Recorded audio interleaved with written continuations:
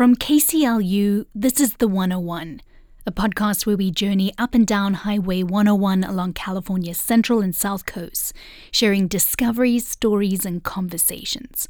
From Simi Valley to San Luis Obispo, and this time to space and beyond. I'm your host, Michelle Loxton. It's Season 4, a season about consequences.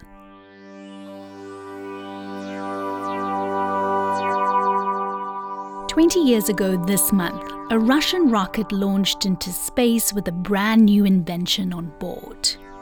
That invention was the shape and size of a square tissue box.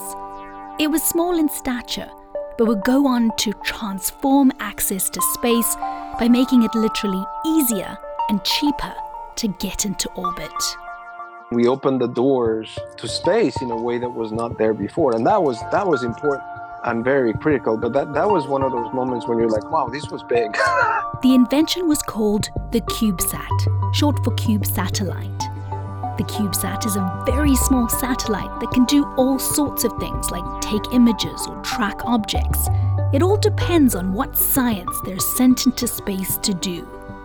CubeSats have gone to Mars and been deployed by NASA to study the moon. For some countries, the CubeSat was their first ever satellite. The invention became so popular that almost every rocket that now goes into space has CubeSats on board. And last year it was inducted into the Space Technology Hall of Fame. Even though a CubeSat fits within a box, it causes people to think outside of the box. And I've been burying the lead a bit. The CubeSat was invented right here at Cal Poly San Luis Obispo. So we do everything from the design, the development, the building, and then finally, once we're in orbit, the operations. That involves being able to communicate with our spacecraft over radio. In this episode of The 101, the story and consequential legacy of the CubeSat. People still tell me, like, wow, I can't believe you're an undergrad and you're working on something that goes into space.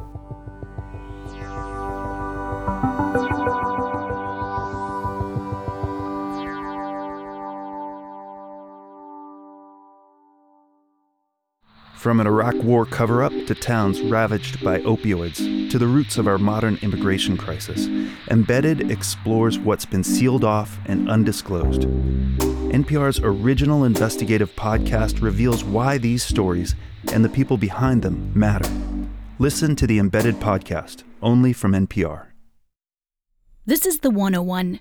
I'm Michelle Loxton. The story of the CubeSat started with a big problem for one Cal Poly professor. It was actually a critical problem for us, but it was a problem that nobody else cared about. This is Jordi Puig-Suari, an emeritus professor from Cal Poly San Luis Obispo. He co-invented the CubeSat with Bob Twiggs from Stanford. Puig-Suari is now retired and has spent the last 4 years sailing around the world with his wife. I talked to him over Zoom from Tahiti, French Polynesia. He takes me back 2 decades to his time as a professor at Cal Poly, where he was hired to develop their aerospace engineering department. So universities, we are trying to train students. I mean, Cal Poly in particular, we're learn by doing. And if you want to do space, we needed to get involved with touching space hardware. Satellites, specifically, that ended up in space. But there were these never-ending projects because launching them was very, very difficult. You can build a satellite in a lab, but how do you get it into space? Not everyone has a rocket in their backyard. Puig-Suari said launching was almost impossible because there was very little access to the rockets that took stuff into space at that time. It was also very expensive. And what ended up happening is you would work on a satellite and it would take years and years and years to finish because you never had to finish. There is no launch. So making things for space that never ended up in space was a problem. So they set out to solve it. What they needed to do was find some way to get their satellites onto the rockets that go into space. There's probably a corner of the rocket somewhere where we can put this little thing and the rocket guys won't get too upset. The other thing that happened is we very quickly realized that the launch providers were very concerned about carrying student satellites. There was a stigma to the fact that this is built by students. It's a risk to my mission, So they thought, why don't we make something that solves both these concerns? Something very small that keeps all the risk safely contained inside it. Basically, we call it a risk containment mechanism. We put all the risk inside this box. And we said, if the satellites break, if they don't work, if something goes wrong, it will stay inside the box. And so that is how the CubeSat was born. Now, it's important to clarify here exactly what they invented. The CubeSat is any satellite that conforms to an exact set of specs. It's the specs you need to follow when creating the cube that contains everything inside your own very small satellite. The CubeSat is a dimensional standard. It doesn't tell you what needs to be inside your satellite. It tells you how it needs to be contained if you want to send it into space. We don't really get into what the satellites do. A lot of people feel that the standard controls, the electronics or the radios or anything like that. And that's not correct. We're primarily a dimension so that you fit in the standardized deployment mechanism. Think of it like when you take a carry-on suitcase on a flight. That suitcase has to be a specific size and shape, otherwise it's not going in the cabin. The CubeSat is a much stricter version of that, which happens to go to space. They go to space as auxiliary payloads on missions that are pre-planned. So CubeSats are launched into space on a rocket, but they need to be deployed to actually do the work of the satellite. So Cal Poly needed a way to get the CubeSats off the rockets once they were in space. So they invented something called the P-pod, which houses the CubeSat and then pushes it out once it's in orbit. Think of it like a jack-in-the-box. Put the CubeSats inside and they get deployed. And you'll hear there, Pugswari said CubeSats, plural. Deployers with enough space for multiple CubeSats started being developed, and it grew from there. 3-unit CubeSats, 6-unit CubeSats. And this type of innovation was possible because the university made the CubeSat an open standard, meaning they didn't charge anything for it. They published their invention and said anybody can use it. They do, though, still maintain the standard today so that there is uniformity, as the name suggests, a standard across the industry.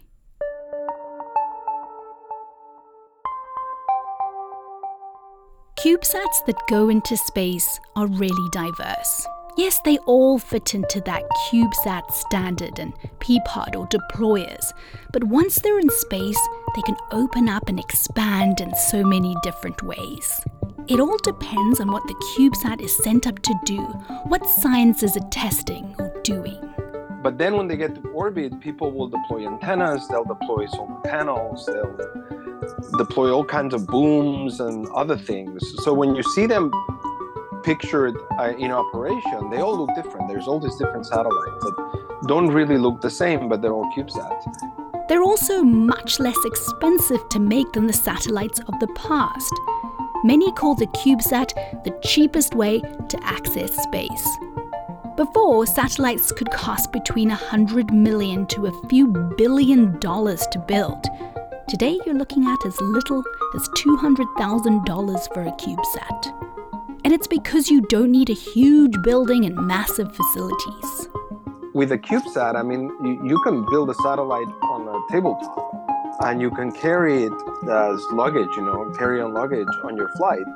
For many countries, the CubeSat was their first ever satellite. This includes Colombia and Switzerland. From there, many countries followed. Hungary, Vietnam, the list goes on. When Colombia launched their first satellite, all their neighbors wanted one as well. Peru launched a satellite, and everybody was like, if they can do it, we can do it too. Pugswari was involved in over 100 CubeSat launches. And that was at a point where Cal Poly was basically managing all the launches for CubeSats in the United States. So NASA selected us to provide that service. After a few years, the university realized that this was becoming a commercial activity. Private industry needed to step up.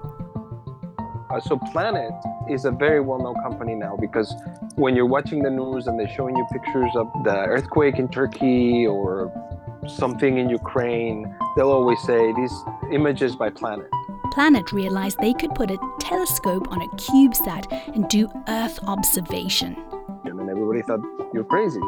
So they started a company, and now with Planet, they have hundreds of satellites up, both CubeSats and bigger ones. And they're very successful at providing imagery for everybody.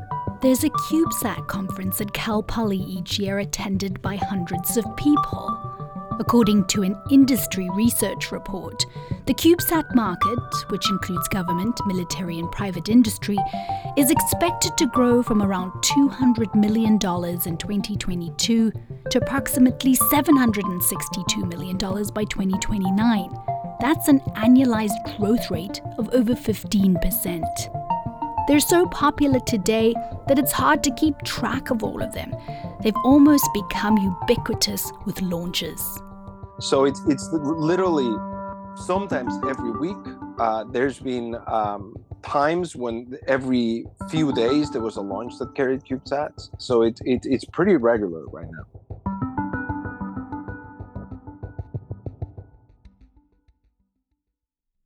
In an office park in San Luis Obispo, the team at Maverick Space Systems are hard at work helping their commercial and government clients get their CubeSats into space. Inside their clean room, they are testing one of their CubeSat deployers that they make themselves. Remember the P-Pod from Cal Poly? Maverick have their own version called the NLAS. It's made of a mix of carbon fiber and aluminum. So the gold stuff you see is aluminum, and of course the black stuff you see, the big panels are carbon fiber. This is Vidar Kashish, the co-founder and COO of Maverick Space Systems.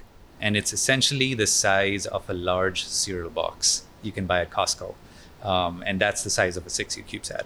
He's wearing a hairnet, gloves, and other protective gear as he handles their deployer, which can fit 6 CubeSats inside. They will test that these satellites can survive the launch environment and that they are safe to launch. Then they bolt it to a rocket and send it to space. And then it goes to space, the rocket sends a signal, the door springs open, and just like a jack-in-the-box, there's a spring that pushes the satellite out. Maverick Space Systems is one of the private companies that was created because of the invention of the CubeSat. Kind of think of them like a rideshare company, an Uber for satellites of different sizes, including CubeSats. If someone has built a satellite and they want to launch it to space, they come to us, we find them a ride, we find a way to mount them to the rocket and deploy them in space. They have relationships with rocket companies who don't want to deal with hundreds of customers and prefer to deal with just one middleman. So we bring the payloads to the launch vehicles. We handle the interface with all these different customers so that SpaceX and Rocket Lab and all these other companies don't have to. We know what the launch vehicles are looking for, so we're experienced in that field. They've sent all sorts of satellites into space for their clients. Satellites that do mapping of the Earth's surface looking for resources like oil. There's satellites that track shipping containers that fall off ships. And they help NASA send a CubeSat to the moon. In the past, we've worked with JPL and launched Marco, Mars CubeSat 1, which was the first interplanetary CubeSat. We didn't build it, but we helped launch it, and that feels great as well. Kashish says CubeSats have really helped commercialize and democratize space. He uses the word democratize because he says this invention has made space so much more accessible to a multitude of people. So you're not limited to those big multi-million-dollar companies that can afford to do this. You can be a small startup, you can have a great idea, and you can test it on a CubeSat, and you can launch it for not that much money. Not far from Maverick Space Systems is the place where the CubeSat was invented. Right now, we're inside the clean room facility that we use to build our spacecraft. John Bilardo is the current director of the CubeSat lab at Cal Poly San Luis Obispo. We're seated inside a room where the sounds of computer servers and a hard-at-work filtration system buzz in the background. Large plastic sheeting hangs from the ceiling separating workspaces, and posters and mechanical drawings of previous space missions adorn the walls. So we do everything from the design, the development, the building, and then finally, once we're in orbit, the operations. That involves being able to communicate with our spacecraft over radio. This lab has completely built and launched 14 CubeSats and has helped set up the launch of hundreds of others. And their location, just down the road from Vandenberg Space Force Base, is a perk. That's one of the real benefits of being, an hour or so away from Vandenberg, is that when your spacecraft is being launched out of Vandenberg, half the lab, 3/4 of the lab will drive down there and watch it. Bilardo says the most exciting part of his job is working with students.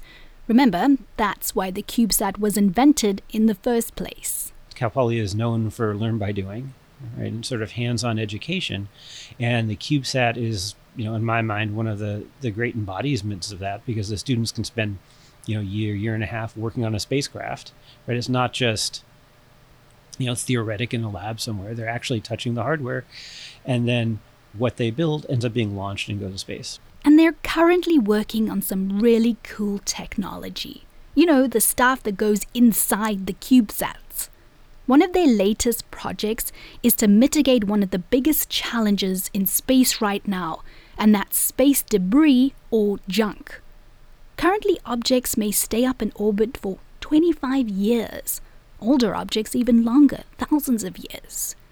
Cal Poly Space Lab is currently working on technology that would help bring the object out of orbit faster. To do that, they're testing a sail, like you get on a boat, on a CubeSat. We're using it more as a drag sail. So even though space is a vacuum, it's not totally devoid of particles. There's still some molecules up there. Not very many, right, but some. Enough that if you deploy a large sail off the back of your spacecraft, the particles are going to hit that sail and they will slow you down. The idea is that by slowing down the spacecraft, the orbit evolves and it's going to re-enter the Earth's atmosphere faster and burn up. And students are heavily involved in these projects. We leave the cleanroom facility and walk a short way across campus. Bilardo points out 2 very large antennas on top of one of the buildings as we walk. Each one of those antennas has 2 different masts. The masts are 16 feet long each. It's a little hard to tell from this distance, but if you get right up next to them, they're pretty tall. And they have to rotate to point at the spacecraft. We end up at a student-run research lab. Textbooks fill shelves. Mechanical and electrical parts are scattered across workspaces where students are deep in conversation about their projects. My name is Alice Sukostovsky, and I'm studying aerospace engineering. My name is Kayla Del Rosario, and I'm studying mechanical engineering. Alice and Kayla are 2 of about 60 students that make up the team that tests and builds the CubeSats at Cal Poly. Here's Alice. The fact that I get to design hardware and build things that actually get to go into space is absolutely incredible, because even as a 4th-year undergrad, it still amazes me that I'm able to work on something so significant. People still tell me, like, wow, I can't believe you're an undergrad and you're working on something that goes into space. Kayla was turned on to the whole thing at her school orientation tour with an older student. And he's like, I can say to people, I've worked on something right now that's in space, that's in orbit. And I was like, that is so cool. And that's what inspired me to join lab. On a tour of the lab, Alice shows me one of her favorite spots. She takes me over to a deconstructed model of a CubeSat. Imagine that square tissue box opened out, lying flat on a tabletop. She puts on a metal bracelet that grounds her as she handles electronics so she doesn't get shocked. This is a project they worked on a few years ago called FADE. Stands for Firefly Aerodynamic Deorbit Experiment. Unfortunately, FADE did not quite make it to orbit because Firefly, the rocket that Fade was flying on, unfortunately combusted and exploded in the atmosphere. But it was a very good learning experience for us. The impact of the CubeSat has even made its way into high school classrooms. All right, you guys come in. Go in this way because that other side is all muddy. 5 students at Grace Brethren High School in Simi Valley are getting ready for a special class on CubeSats. Darren Yui is their teacher. Don't worry about your project. You guys are going to work on that a little bit. Yui teaches engineering at the high school. Today, I'm sitting in on their spacecraft engineering class. Okay, so you guys should have worked on your flight software a little bit. I knew it was going to be a little bit challenging, so we'll clarify that a little bit later and we'll give you guys some time to work on that. And one of the most important Students are learning how to write requirements for a satellite, a small part of the process of creating a CubeSat. Definitely the class has some very challenging concepts in it. They're not things that normally students would be familiar with. Besides its engineering classroom, where all the theoretical work is taking place, Grace Brethren also has a space lab where students work on building things. Every year they try to create a cube sim. And a cube sim is basically what they call an engineering model of a CubeSat. So it's not space ready, but it has all the functionality of an actual CubeSat that you would send into space. Yui says it's a very remote possibility of them actually sending a CubeSat to space. Ironically, because the industry has opened up so much because of the invention of the CubeSat. It's more competitive to get something out there, so you have to be really innovative in your ideas. So, no CubeSat launch in the near future, but he's not going to stop working on it. We would love to do that, and that's something I will continue to pursue as long as I'm here. Yui's students love learning about CubeSats. They believe what they learn in the class will have a positive impact on their future as they consider careers in the fields of engineering and aerospace. Here's 10th grader Grant Kobos. Space, I'm not a huge nerd on space, but I am a huge nerd on creating things. There's a lot of skills that go into putting the CubeSat together, and it's fun. I like learning, and I like increasing my knowledge in those skills.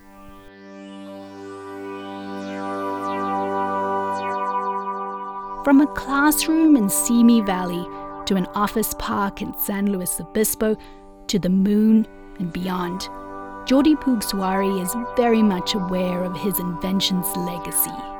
It really hits home for him when he travels back to his home country of Spain. I was born in Barcelona and wanted to build planes, and that's something that Spain didn't do. So I went to the US for school and moved from planes to satellites, and the rest is history kind of thing. I stayed, which happens to lots of people. Today, because of his invention, Spain is building its own CubeSats. Pugswari is also proud of proving so many of his critics wrong.